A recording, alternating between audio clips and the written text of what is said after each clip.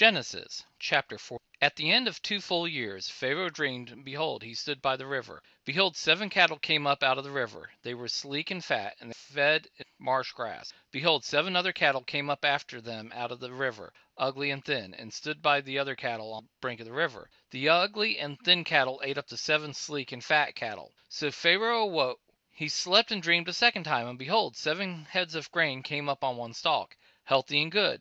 Behold, 7 heads of grain, thin and blasted with the east wind, sprung up after them. The thin heads of grain swallowed up the 7 healthy and full ears. Pharaoh awoke, and behold, it was a dream. In the morning his spirit was troubled. He sent and called for all of Egypt's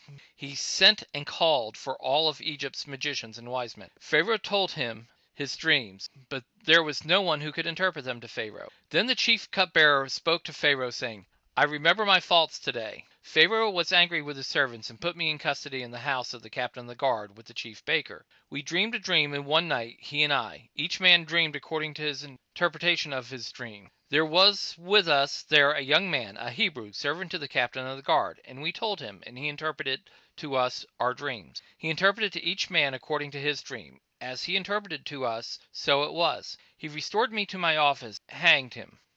Then Pharaoh sent and called Joseph, and they brought him hastily out of the dungeon. He shaved himself, changed his clothes, and came in to Pharaoh. Pharaoh said to Joseph, I have dreamed a dream, and there is no one who can interpret it. I have heard it said of you that when you hear a dream, you can interpret it. Joseph answered Pharaoh, saying, It isn't in me. God will give Pharaoh an answer of peace. Pharaoh spoke to Joseph, In my dream, behold, I stood on the brink of a river, and behold, 7 fat and sleek cattle came up out of the river. They fed in the marsh grass. And behold, 7 other cattle came up after them, poor and very ugly and thin, such as I never saw in all the land of Egypt for ugliness. The thin and ugly cattle ate up the first 7 fat cattle. And when they had eaten them up, it couldn't be known that they had eaten them, but they were still ugly at the beginning. So I awoke. I saw in my dream, and behold, 7 heads of grain came up on one stalk, full and good. And behold, 7 heads of grain, withered, thin, and blasted with the east wind, sprung up after them. The thin heads of grain swallowed up the 7 good heads of grain.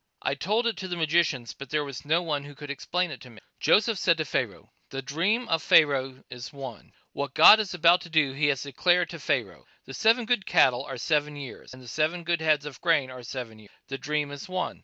The 7 thin and ugly cattle that came up after them are 7 years, and also the 7 empty heads of grain blasted with the east wind. They will be 7 years of famine. That is the thing which I have spoken to Pharaoh. God has shown Pharaoh what he is about to do.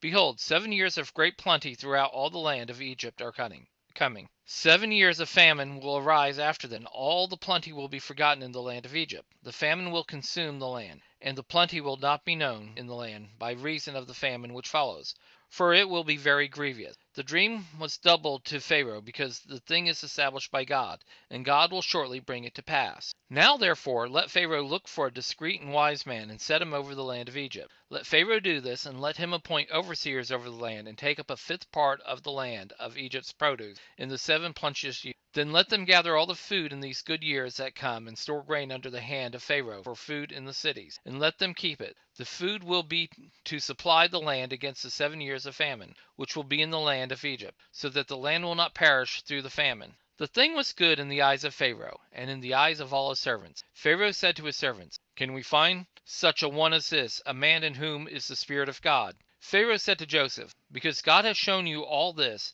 there is no one so discreet and wise as you. You shall be over my house. All my people will be ruled according to your word. Only in the throne I will be greater than you. Pharaoh said to Joseph, Behold, I have set you over all the land of Egypt. Pharaoh took off a signet ring from his hand, and put it in Joseph's hand, and arrayed him in robes of fine linen, and put a gold chain about his neck. He made him ride in the 2nd chariot which he had.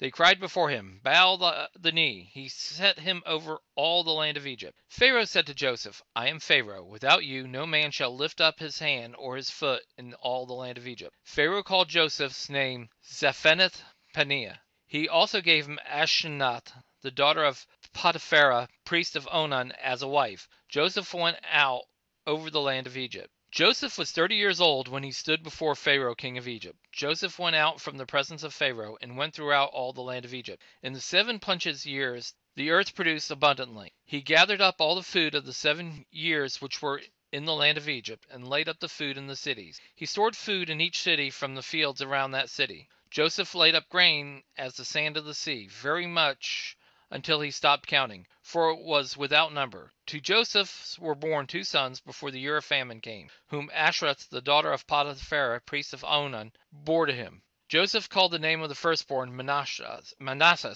for he said, God has made me forget all my toil and all my father's house. The name of the second he called Ephraim, for God has made me fruitful in the land of my afflictions. The 7 years of plenty that were in the land of Egypt came to an end. The 7 years of famine began to come, just as Joseph had said.